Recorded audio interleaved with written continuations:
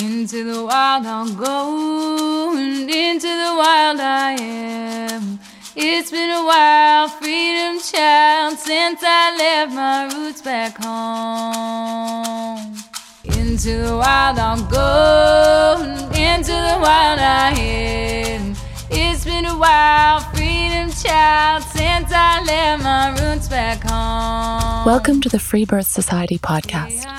This is a radical space for women who are ready to celebrate their autonomous choices in birth, motherhood, and beyond. Together, we'll learn about wild birth through personal narrative, we'll explore the politics of birth, and we'll analyze everything that relates to our lives as women from a feminist perspective. Here's your host, Emily Saldaya. It's been a while, freedom child, since I left my roots back home.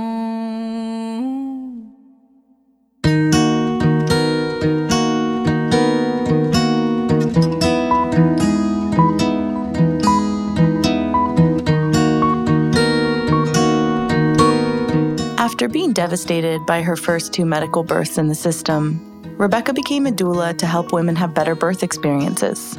However, she quickly realized that path was just normalizing the abuse she herself had endured. So today, Rebecca shares the powerful story of her triple free birth. First her IUD, then her 3rd child, and then a pregnancy loss. All done in the comfort and safety of her own home, supported by those who loved her most.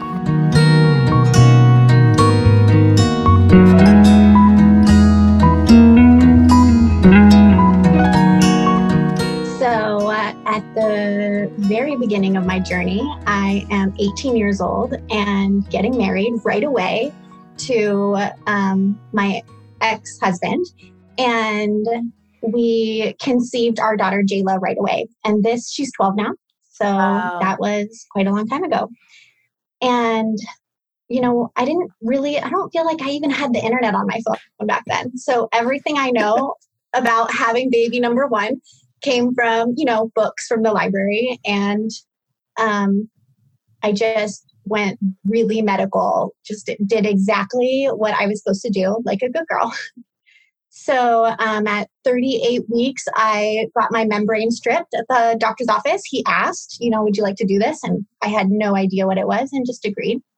And sure enough, I went into labor right after that. So I head to the hospital that night. I was broke. And then I was told that internal monitoring, they screwed a metal piece into the top of her head. And then I had an episiotomy and they took the baby away from me right away. And I remember asking my ex-husband, can you just go get a picture of her face? Bring me a phone with a picture of her face. I just wanted to see her so bad. And the story that was told to me, is, we saved your life and we saved your baby's life. And I believed it for years. I believed it. And she came back with an IV in her arm and jaundice. God. Saved her life from what?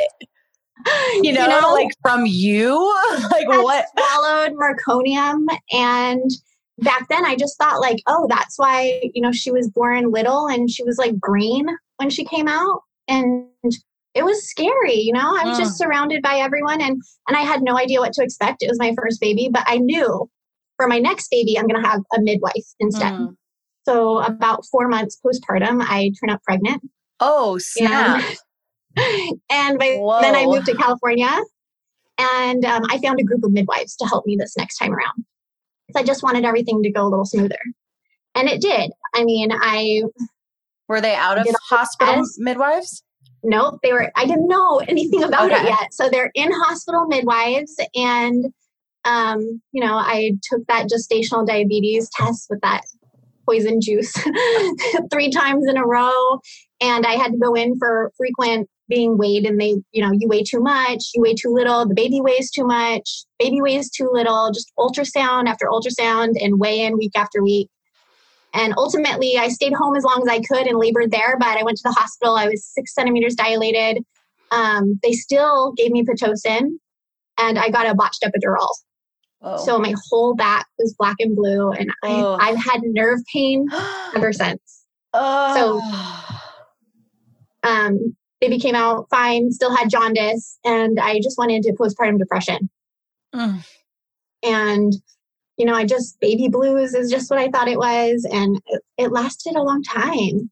I couldn't even tell you that I was depressed. That wasn't really even the words to describe it, but it was just overwhelming to even be a mother. And fast forward, then I decided to become a doula. And I thought, I'll be a birth worker so I can help other women through this. And being a birth worker actually normalized my experience to me. It made me feel like, okay, everyone goes through this. And at the end, the goal is just a healthy baby. And I quickly, had to, relearn what is normal. Yeah. And it took years because really I was telling myself, the doctor saved my life. When you're told that and you're looking at your beautiful babies and you're like, I could have died. They told me I could have died. They told me that my baby could have died. The brilliant lie. Yeah. So it normalized it for me for a long time. And then I went to Joshua Tree for a music festival, and I was a day late for the whole music festival. I had gotten the date wrong. I was a whole day late. But I went to this coffee shop, and, there was a tack board with all these different people offering their services. And there was a free fertility awareness method class being hosted by someone local. And I live really close to Joshua Tree. So I was like, this is strange, but I'm just going to do it. I just feel I feel called to check it out. I never heard of it. You're already at a festival in Joshua Tree. You might as well go. Might as well go. I met this wonderful woman named Maya, and she taught me all about, it was a 3-part class. And in the first part, she taught us all about hormonal birth control and the effects on the body. And I was like, wow, it hadn't dawned on me until then that I had never completed my hormone cycle with my daughter's birth, and that maybe that was part of my postpartum depression. And also it had hit me in that moment that it was so abnormal. I hadn't had a period for 10 years. I had an IUD in back to back, and I thought that it was just completely normal, and actually that I was blessed for not having one. Whoa. So she really inspired me and taught me about fertility awareness method. And I removed my own IUD. I came home from my second class in my bedroom, and I free birthed my IUD. I got down on my knees and I reached up as far as I could, and I felt the string, and I gave it a half a tug and then decided it didn't hurt and just gave it a full tug and pulled it all the way out. And that's when I got really serious about tracking my fertility and getting back on a normal natural hormone cycle and being able to ovulate every month. Wow. Right. So meeting her is really this huge crossroads. She and Free Birth Society. So after I met her and I went more natural and I tried to learn about, my whole body's health, and I started finding podcasts and looked up Free Birth Podcast, as in didn't cost money. I didn't realize that podcasts were free. Nice. And you guys came up, and you were, I think, just on your beginning episode. Yeah. Oh, that's awesome. Yeah. So so you free birthed your IUD. Took the IUD out. Yeah, I took the IUD out and I brought it to my new partner and said, I am interested in going to these other 2 classes with her and learning about fertility awareness method. And I've taken this out, and are you on board to try this out with me? And if we do become pregnant, we're going to chalk it up to it was an accident, and that we're learning together how to practice fertility awareness method. So he agreed, and he went to the next classes with me, and we learned fertility awareness together, and we practiced that successfully for about a year until I came home from Thanksgiving break on vacation. And he was at work that day, and he comes home from his, for just a dinner hour. And I go into the bathroom and I take a test because I just have this feeling. I'm only a few days late, but I had a feeling. And I took the test in front of him, and the 2 lines just lit up bright purple. And I started bawling, and he started bawling, and he's crying happy tears. And I'm crying oh, crud.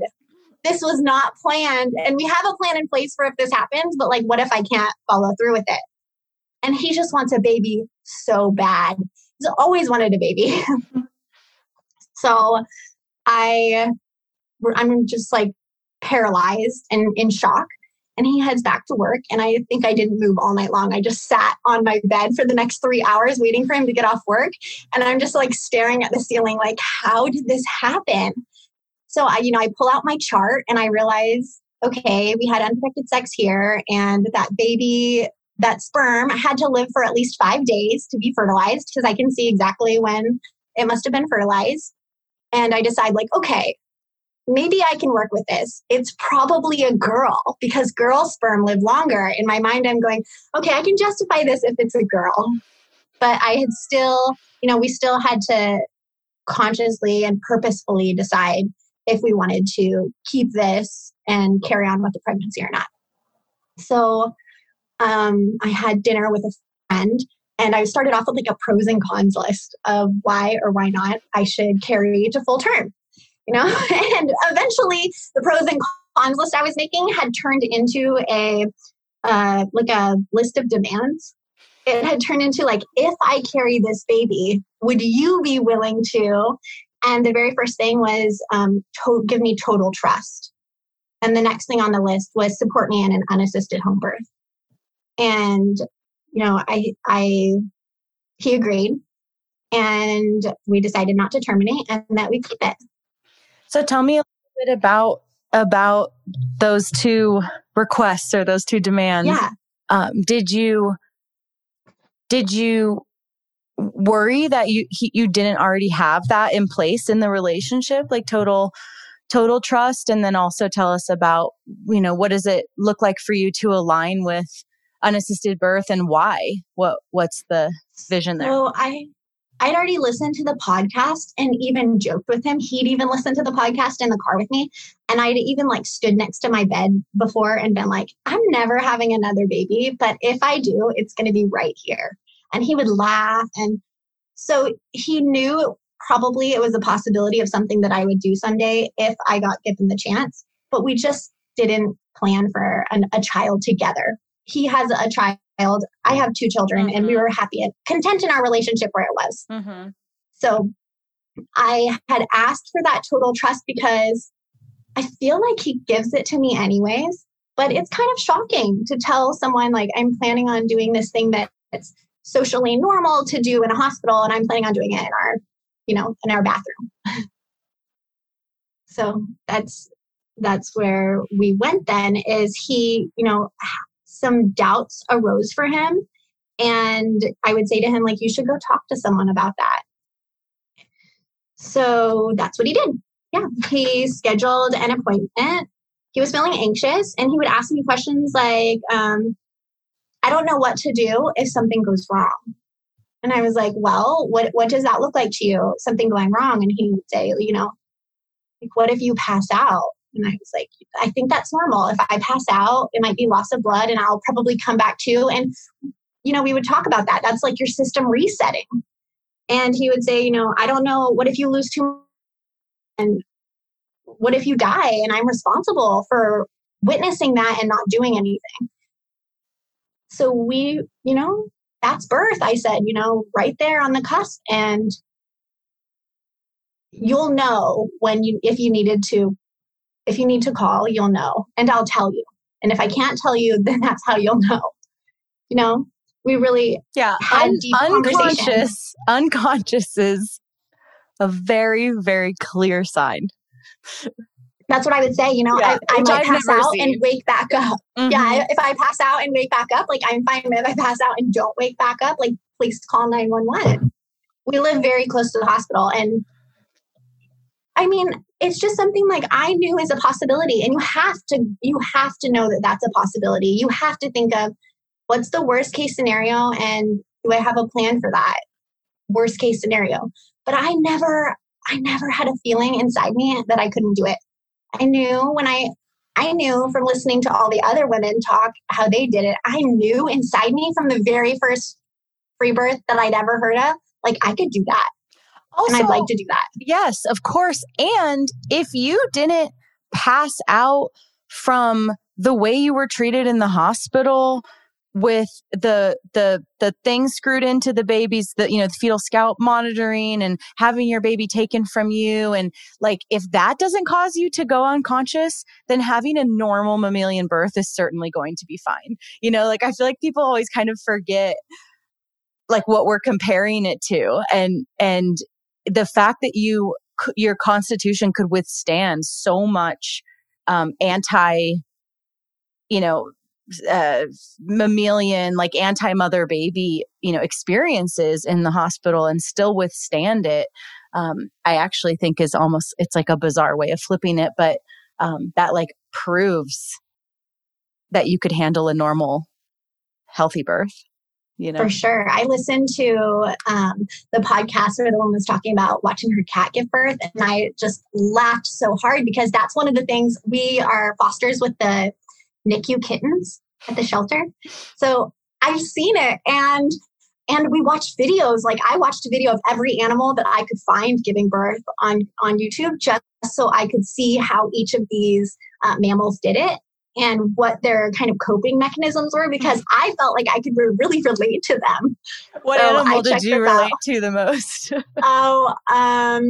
There was like a gorilla their birth was so beautiful, and the mom reached down and pulled her baby out. And I was like, I'm going to do that. Like, I'm going to do that.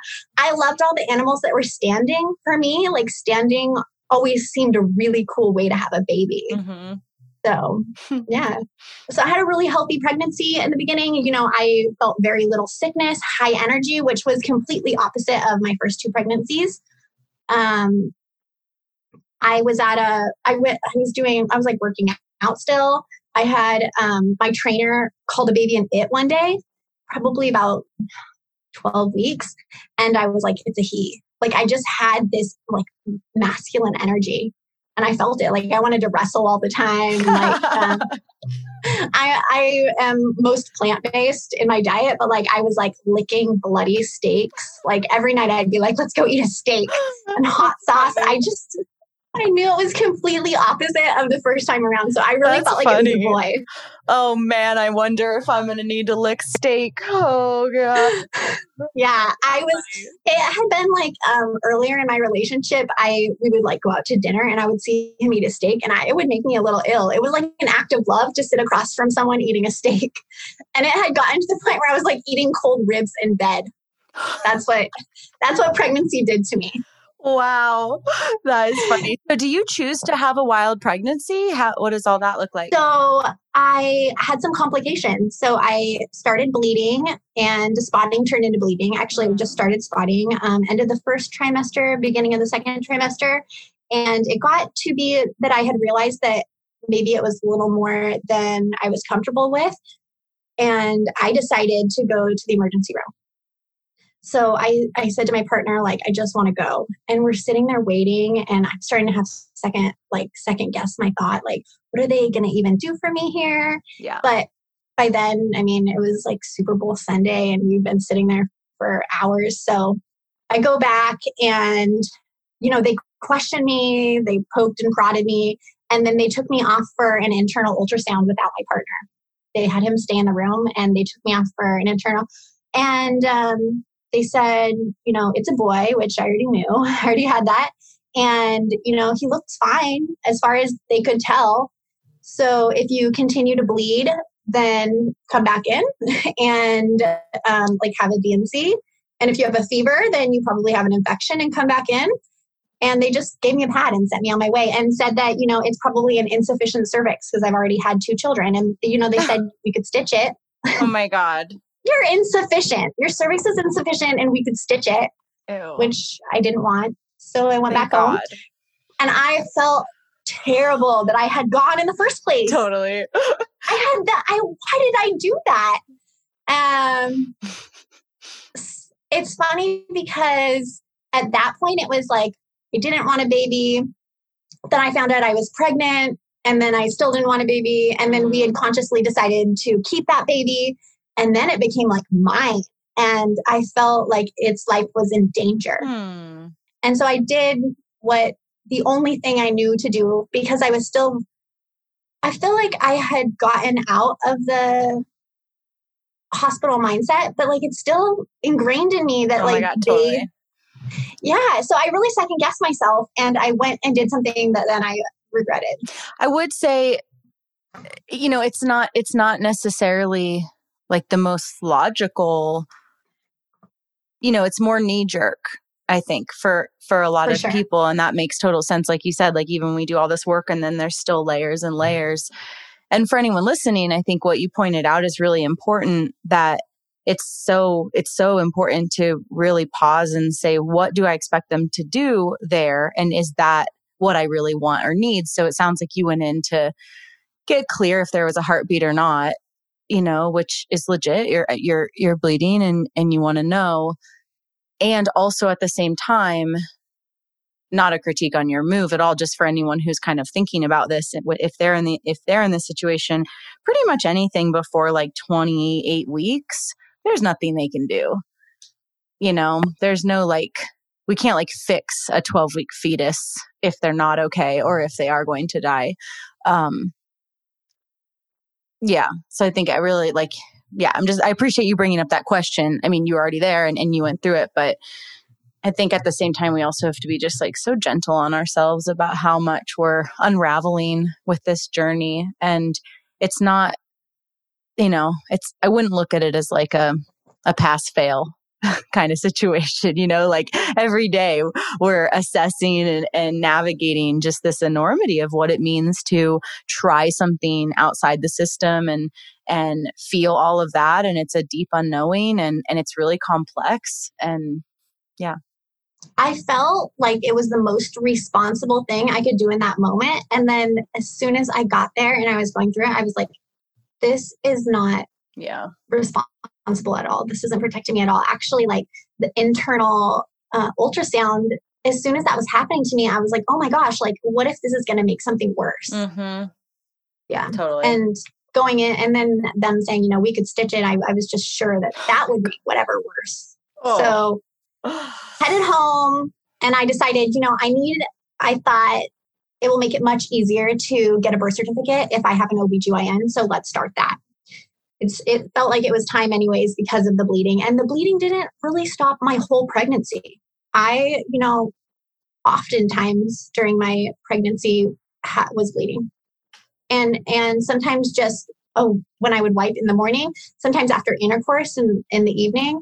And it was just something that I had to learn to live with. And I felt more peace about it. The more that it happened, actually felt like, okay, I'm still pregnant. I'm bleeding again, or I bled again yesterday, but I'm still pregnant. And it was like a warning sign to lay down. It was just a warning to listen to myself and to lay down. No, I never had anybody else look at it. I booked that OBGYN appointment and I walked in for the first appointment and they just asked me a lot of questions and I didn't even get to meet the OBGYN. And I even asked, am I not going to get to meet? And they were like, no, this is an intake appointment. So I'm like, all right, well, let's intake. So then the next appointment, I'm supposed to meet the OBGYN and I'm there for at least an hour and 20 minutes waiting. And the woman at the front desk, I'm just waiting in this room and I'm looking around the room and I'm like, the floor is kind of dirty. And the front staff isn't very friendly. And she says, will you pee in this cup? And she hands me a Dixie cup, like a little cup you would put mouthwash in. And I was like, just this right here, you want me to pee in this?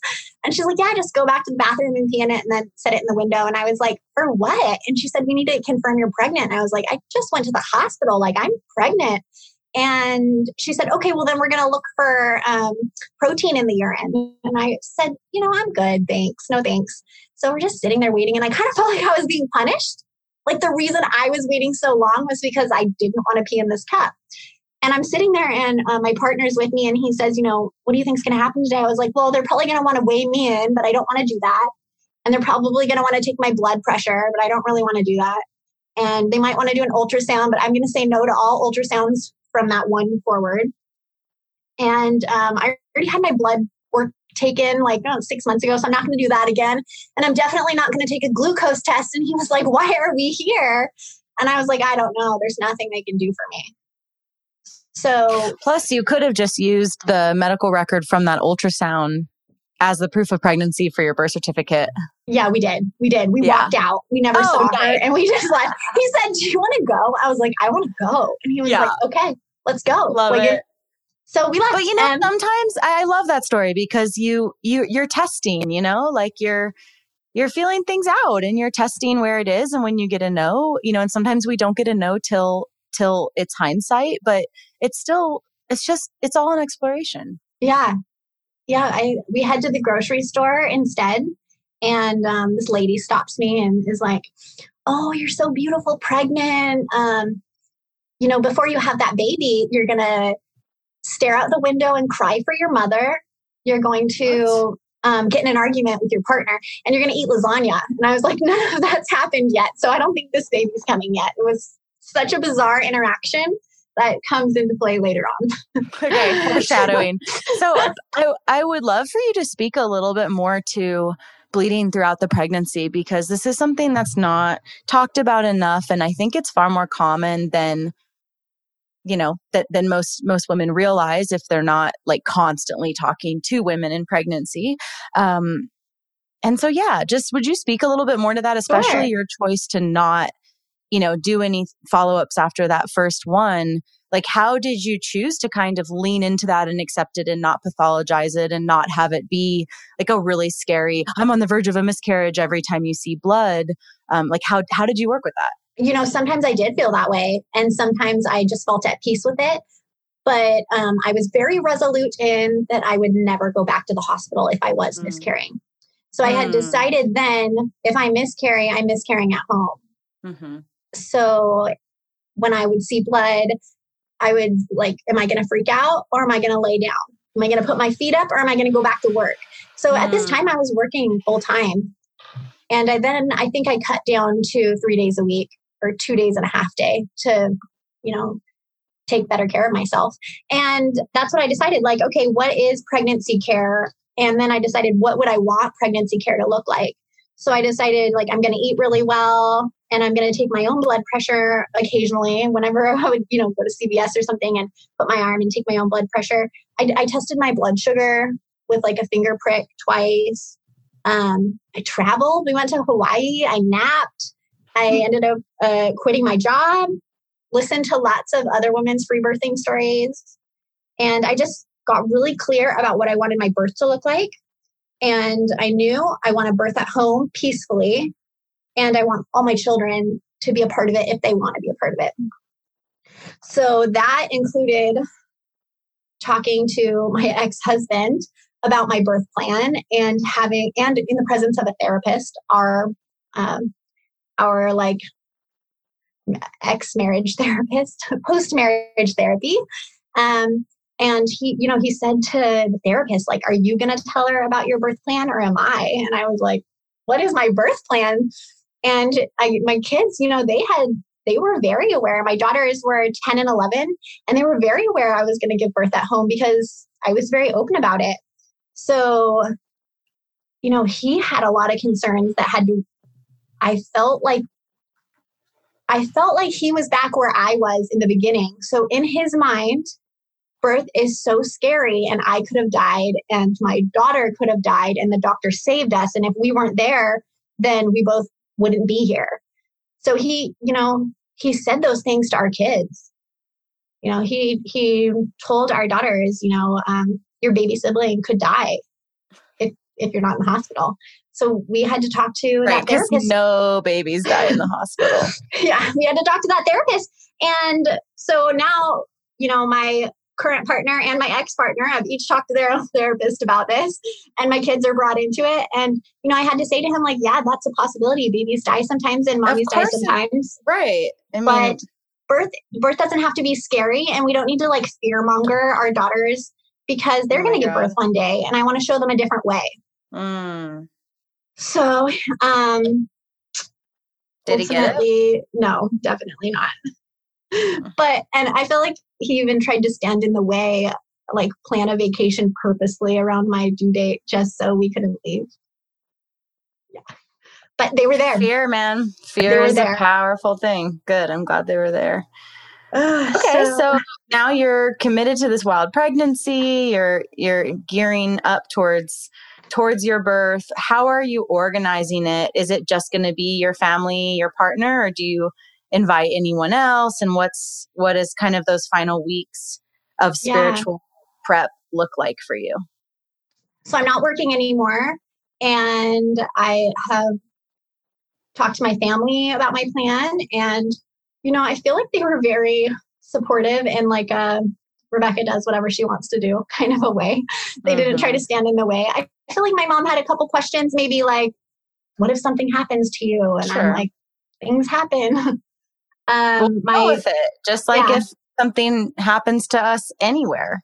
So she got on board. I think it was harder for my family to adjust that I told them I was going to birth and no one was going to be here, and that I didn't want anyone to come visit me after for the first month.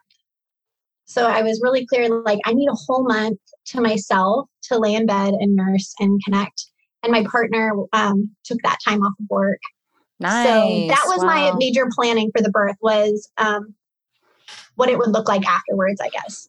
Good. And that my daughters were present. So that was really important to me.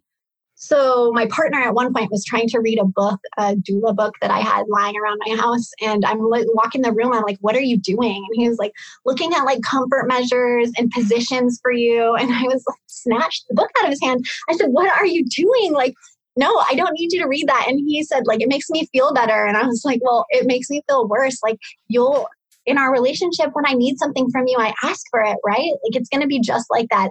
I definitely don't want you to like whip out some move and still just tell me like, I saw this in a book once. I was just sure that would be so annoying. So I hid the book. And we're at like since 30 weeks, I was having pre-labor. I would have like very intense contractions, but I just normalized them as part of my day-to-day now. Same with my mucus plug.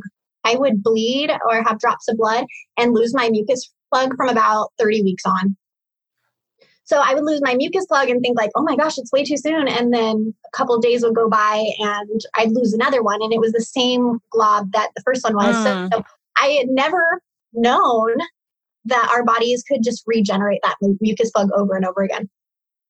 So maybe my cervix wasn't as strong as it could have been for my first two births, but my body knew exactly what to do. It was plugging it up. Strong. Yeah, I was plugging it up and over and over again. Yeah. So the morning the morning before my birth, I woke up and my husband was already at work, and I felt this like huge burst of energy, like giant. Like I woke up and it was like 7, 8 in the morning. And I just told all the kids, like the other 3 kids, I'm like, we're going to go to the lake today. Like, we're going to pack the car and go to the lake. And I was probably about 2 weeks out from having a baby. So I felt like I have a long time left. I'd also told myself, like, you're going to go over, like definitely going to go over, because my other births had Pitocin. So I thought, I'm definitely going to go over, and let's just go have one last hurrah before we have a baby. So we go to the lake and have so much fun. And I drove everybody home, and we got to Italian food that night, and I ordered lasagna, and then we go to bed. Yeah. And the next morning I woke up and I had contractions again. So this was just every morning I had contractions so much that I just thought it was going to be my normal day to day. It didn't even alert me that labor could possibly be on the way. So I decided we're going to get groceries for the next 2 weeks, and I load everyone in the car and I take them drive-through donuts. And like, as I'm waiting, I'm having like contractions that feel a little different. Like they're wrapping around my back a little bit. And I was like, all right, I still have so long to go. So we head to the grocery store and we walk in, and the first thing that I do is go to the bathroom. So I checked, we walked in and we passed the woman who, checks your receipt on the way out. And, say good morning and run over and go to the bathroom. And like, as I'm in the bathroom, I have a contraction so hard that my knees are shaking. They're like vibrating. And I was like, oh my goodness, that one was terrible. And I wiped, and I had a different color of blood than I normally had. I had like bright red streak of blood on my toilet paper. And I was like, I think I'm having a baby. So I tell the kids, they're all in there waiting with me. I'm like, you know what? We're going to have a baby. Like, I'm having a baby right now. So we're not going to get groceries. Like, we're just going to go home. And they're like, oh my gosh. So we're walking out of the store and we have to walk past this lady again. And the little boy, he's 5, he's like, you're having a baby right now? And the boy looks at us like, oh no. It's like, yeah, let's go home so we can have our baby. Cute. So we drive home and it's like Shark Week. It's July. So it's Shark Week. And we're watching TV a little bit and these contractions just start rolling through. They're just going so strong. So I'm trying to distract myself watching TV with the kids. And I like get out all the fingernail polish in the house and let all the kids paint their nails. And I paint all my fingernails gold. And the contractions are like harder and harder. And I'm like, why did I just, like, I want to reach my hands inside myself. Why did I just paint my fingernails gold? Yeah. So I'm hurrying up and getting all this fingernail polish off. Oh, that's funny. Oh, the contractions were so intense. They're just one after another. So back to my medical mind, I download a contraction app. Like, that's going to tell me anything. And sure enough, they're like every 3 minutes apart and they're not stopping. So I picked the phone, I call my partner and I'm like, hey, I'm having contractions, and he said, do you need me to come home? I said, no, I don't need you to come home, but they're not stopping. I think today might be the day. But I had kind of overdone it the day before at the lake. So I wasn't sure. I wasn't 100% sure because they didn't hurt. They were just intense. So it had finally gotten to the point about 2:30 or 3, right before he gets home from work, that I just asked all the kids to leave my bedroom. And I shut off Shark Week and I got the big yoga ball and I just started, my hips hurt. I have like nerve pain from my earlier epidural. And so I just got on this ball and I'm just trying to loosen everything up, trying to loosen up my nerves. And, he calls again as I'm on my way home. Can I bring you anything? I was like, just get home. So he comes in the door and from then on in my night, like time stands still. I couldn't even tell you what time it is. Like we shut the windows to my bedroom and we lit a candle in the bathroom. The bathroom's attached to the bedroom and just a little bit of hot water in the tub. And I got in and my oldest daughter came in and she asked what she could do for the birth. I said, will you make me a playlist, a birth playlist? So she's got all this beautiful drumming music and flute music and Cute. She's just talking to me, watching me. I told them in advance, I might scream, but I never did. I just breathed through everything. I was trying to stay really calm so they wouldn't be alerted, but I never felt like I needed to. Okay, I did a lot of my own cervical checks during my labor. It just felt right. So I would just reach inside and, okay, I'm dilated a little bit. Okay, I'm dilated a little bit more. I would just check myself over the labor. And I was also telling myself, probably from listening to all these other women, like my labor could be 3 days long. So this is normal. This could be days and days of feeling like this. And I would also say, I'm gonna pass out. It's just gonna be for a minute, but I'm gonna pass out. And I'm gonna throw up, but that's okay. And I'm probably gonna poop, and that's okay too. And I just had all these like worst case scenario that had been normalizing. All at the same time. Yeah, that I had just been normalizing like all these worst case scenario, just in case they happened, then it would be fine. Yeah. I was also saying like, I'm going to bleed a lot. Like I would tell my partner that and the kids that like, I'm going to bleed. There's going to be a lot of blood just so they weren't alarmed when they saw these things. Okay. So this song came on the playlist. It was called The Victory Dance. It was the last song on the whole playlist. And I was like, what is that beating drum? Like, you have to shut that off right now. And they ran in the room and they shut it off and they turned it back on to the very beginning of the playlist. And I got in the tub and I was probably taking every contraction I had. I would hold myself up on my wrists and then I would let myself back down and hold myself up on my wrist during a contraction again and let myself back down until eventually I just crawled out of the tub and went into the bedroom and laid on the floor. And I probably took like a little nap.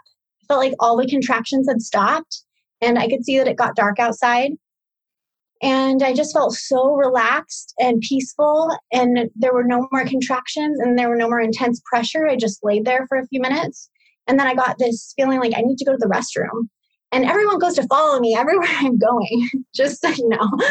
The whole family is just right there. So I'm just like, everybody leave me alone. Everybody leave me alone for a minute. I'm going to go to the bathroom and then I'll come back. But I knew in my head, like, things were changing. Mm-hmm. I went into the bathroom and I just felt like I needed to go to the restroom, but nothing would come out. It felt like I needed to pee, but I couldn't pee. It felt like I needed to poop, but I couldn't poop. And the contractions were getting stronger and stronger. And, you know, right at the moment, I thought, like, I cannot go on another minute. Like, right at the minute where I was, you know, like, I don't know if I can do this. It was the only second I thought, like, I don't know if I can do this. I looked over and saw like some chapstick and some gum, and I did it. I just put that chapstick on and put that gum in my mouth. And I was like a warrior. I was like, I got this. Like, whatever's coming, I got this. And my partner walks in the room with his son at that time, and he says that I looked like a fighter that was like coming out of the corner of the ring. It was like for another round. And I felt like that. I felt like a new surge of energy. Like, okay, whatever's next, I got it. And his son said to me, I was sitting on the toilet, and his son said to me, like, I can see the baby's head. And I was like, what? And I looked down and my waters were just bulging, and they felt so strong. I couldn't see anything. The sac was bulging, and I reached my hand down and I felt it. And I was like, that's so incredible. Cool. It's so strong. Yeah. It felt like the thickest balloon, like the strongest thing. It was holding that whole baby in there for me. And I read somewhere that it's only 1 cell thick. That's incredible. Isn't that insane? If someone fact check me, I could be wrong, but I remember reading that and having my mind blown. Wow. So this little boy screams out to the whole house, like both his big sisters, like, the baby's coming. I see the baby's head, which was not the baby's head, but it alerted everybody to run in there. And I stood up next to the bathtub, and I had this little handlebar next to the tub, and I'm holding onto it, and my knees were shaking, and I heard a pop. Like, you could hear the sound, and my waters burst open, and it was the most incredible feeling ever. I must have been smiling ear to ear. Like, I let out a sigh of pleasure. It was the best feeling ever. It went from my whole vagina being under so much pressure to like the most amazing feeling ever. And it was just bliss. It didn't hurt at all from that second forward. It felt so good. I stood next to the toilet and I grabbed the railing, and my legs were shaking, and it felt like a train of energy was flowing through my body. It was so fast. I was just pleading with the baby, like, slow down, baby, slow down. And I put my hand down, and his little head was there, and I tried to hold him in because it just felt like he was flying out of me. There was just so much energy, like from my head down to my feet as I crouched next to the tub. And his head presented, and his body just started to turn around on its own. And I reached, and I could feel that he had so much snot coming out of his nose. So I reached and I pulled the snot, and I reached and pulled the snot again. And, his dad just grabbed a towel and he just shot himself out. I never pushed once. And I put him upside down. He handed me the baby, and I sat back down on the toilet. We put a towel over top of the toilet. So I'm sitting on a towel, and I put the baby upside down and wiped the snot from his nose. I think I put my mouth on his nose and sucked and listened to his lungs and flipped him upside down. They're a little raspy. So he's facing the ground, and I'm just rubbing his back. And then I flip him back over, and he let out the sweetest cry. And everybody's holding him and kissing him, and he's still attached to me. So I reached my hand down to touch myself for the first time, and I felt that half of the sack was hanging out of me, and his cord was so short. So I just pulled on the sack, not on the cord. I just pulled of what of the sack was hanging out of me and pulled the rest of it out. And we put it in a bowl, and I just took one step over into the tub. And when I looked up, my whole family, my 2 daughters and my stepson and my cat and my partner were the only ones in my whole house. And they were just looking at me with the sweetest eyes, and no one talked. everyone was just looking at me in amazement and right there to help. Yeah. So I took a bath, and my older daughters helped give me a bath. They sat on the edge and talked to me, and the boys went and cleaned up the 2 towels it takes to have a baby. That's all we needed. Yeah. And it was just bliss. I took a bath. And you didn't poop, puke, pass out, have lots of blood. It didn't last 3 days. None of those things happened. But I was ready for them if they did. Mm-hmm. And waddled to the bed, our own bed, and we just laid there peacefully. And the big daughter and the little boy went off to bed. And then my middle daughter, who hadn't helped so far, stepped into her role of postpartum doula. Oh my God. Yeah, she brought me water, and she went and got a comb, and she brushed our little baby boy's hair. And he didn't have a name yet, so we talked about what we should name him. And she like brushed all the crud out of his hair and kissed him and loved on him. And I had felt like I had torn. So I looked with my phone. I took a picture and realized that I had a couple little tears, and they weren't bleeding anymore. But one of them, for cosmetic purposes, I thought like I had a midwife on call if I needed her. And so I thought, I'm going to give her a call, but I'm going to wait a couple hours. So I probably waited, until 11 o'clock at night. And then I just picked the phone and called her. And she answered, and she said she almost didn't answer because she didn't have my number saved. But she drove 2 hours at least to come to my house and to look at my tears. And she asked me each one, here's what this one looks like. Do you want it stitched? Here's what this one looks like. So I had one stitch for cosmetic purposes and ended up not even letting those stitches heal. I ended up taking them out. I have a scar there, but it's like your labia has like breakaway points where they're supposed to open up. And it did. So I just embrace it. And I love that you called them breakaway points. Yeah, that's my partner. He's like, they're like breakaway points right there. And I'm like, yeah, they are. Really funny. They really are. Also, so, I want to kind of challenge this like cosmetic purposes. Like, come on. I was like, it's not the cutest thing anymore. Like, maybe we could just put that back together right there. But now we joke, we call it like my Harry Potter power scar. Like, it's because I birthed in my bathroom. That's why I have that. And it's meant to change, right? I mean, if you took a picture of your yoni every 5 years, every 10 years, it would have a story to tell. Wow.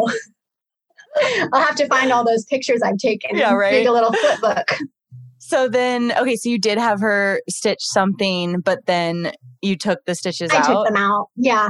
But I would say it was useful that she came because she provided some final documentation of the actual birth for me. Mm-hmm. So I was able to use that with the beginning ultrasound documents to obtain the birth certificate. Super easy. Mm-hmm. I don't know if it was 100% necessary, but it was like very smooth because of it. Yeah. Mm-hmm. So how would you speak to how this has changed you or shaped you as the woman you are today, a year later? Oh man, it's helped me so much in my relationship. Even afterwards, like we were able to be intimate right away. I mean, we had like the most wonderful intimacy just a few weeks after I had the baby. There's just so much trust there. So it just built a whole new level of trust between us that is really beautiful. And it's made mothering. Now I trust him and he trusts me, and I trust my own mothering skills. I have had like such a hard time nursing for the last year, but just held in because it's my mantra. Like I had a baby in my bathroom. So when things get really hard, I'm like, you know what? I had a baby in my bathroom. Like I can do this. Like I can do anything. Yeah, I know a woman who became a triathlete after her free birth because she was like, what can't I do? Exactly. I was like, that's badass. Yeah. So are you the one, or I mean, I know there's more than one, but didn't you have a medical background? I worked in the NICU. Yes. And Yes. totally left the system once I took that fertility awareness class. Then it got me all into natural birth. And then the more I learned about that, every time I would go to a birth, it felt so draining on me. Yeah. And I felt like ripping that woman out of the hospital and taking her home with me. So you were a NICU nurse? No, I just volunteered in the NICU. Oh, just a birth worker. Okay. Wow. So now we're 1 year later, and we had another positive pregnancy test. Oh. And we lost the baby. Oh no. But I did it at home in Power. Really? Yeah. I decided. How far along was the pregnancy? First trimester. And it felt like there's no need to go to the hospital, and there's nothing that the emergency room can do for me. And because of my first experience, almost losing the baby, it showed me that I could, and having a baby at home, it showed me like I can do this at home too. So we just used herbs. And when you say because of your first experience almost losing the baby, what are you referring to? Going to the hospital when I was pregnant and seeing what would have happened had I lost that baby there. Gotcha. There's nothing that they could have done for me. Right. They can dope you up and vacuum the pregnancy tissue out, Yeah. Which I definitely didn't want. Right. And I knew I was going to say, I knew I had already had a healthy baby here at home. And so whatever was going to happen, if I was losing the baby, I was just going to do it here where I felt safe, surrounded by the people that I love, which is how I did it the first time around. And we named our baby Rad for radical women, the radical women on the Free Birth Society. That's cute. Yeah. So how long ago was that loss? A month and a half. So pretty fresh still. Pretty fresh. Yeah, but it really is a whole different way of life, like to take these steps outside the system and reclaim your sovereignty and your power, and then things just start to simplify in a lot of ways. Yeah. When we return back to ourselves. Yeah, for sure. I just knew, this is where I'm safe, and my body knows what to do. Just like my body knew how to birth, my body knows how to have a loss. Of course. It's intelligent, right? It's highly adaptive that your body would release a pregnancy that's not optimal or viable. And yeah. Well, thank you for sharing that. We need more stories of women releasing pregnancies at home, because my God, can it be traumatic to go get in the system with that. Yeah, that's what I was so afraid. Like, people would be like, "Oh, you're so brave," and I felt like I'm not brave at all. You know how terrified I would be to go to a hospital and do this. Like, those women are brave. Like that, I can't even imagine putting myself in someone else's hands to take care of me. Yeah, Yolanda told me a long time ago when we were first becoming friends how someone had just told her she was brave, and she was like, "I free birth because I'm a wimp." Yeah. I love that. That was so you free birthed your IUD. Yes. You free birthed your son. Yes. And then you free birthed a miscarriage. Yes, I did. With a lot of inspiration from all the other women that have shared their stories. Mm-hmm. Yeah, that's what we got to do. We have to keep sharing them. The more stories I heard, the more normal it became for me. Exactly. Yeah, because it's already inside of us. It's just the remembering, really. And we need sisters to bring us back to that. Yeah. Well, thank you. Sure. Thank you for your time. It's a pleasure to hear your story today. Yeah, thank you so much. And that's it for today, my sisters. Check out everything we do, including one-on-one and group coaching, learn about our private membership, in-person retreats, and more on freebirthsociety.com. Our online courses are on freebirthsocietycourses.com, including our flagship course, The Complete Guide to Free Birth. Don't miss the Radical Birthkeeper School if you're ready to become the authentic midwife that women are searching for. Together we rise, and the revolution starts inside each of us. Our opening song is by Shyla Ray. And now, I'll leave you with our Free Birth Society theme song, Wild Woman by Aruba Red. I honor you for the wisdom you held, the ancient traditions of plant medicine and womb magic. I feel the spirit of the ancestors as I place my hands upon my belly. This sacred portal will be honored. Eons upon light beams of survival, withstanding the eradication of our power by design. I will not allow the separation of our young to be forced upon me. My sisters will no longer birth in captivity. The picket line redefined from burning our wild women to paralyzing us and drugging our babes.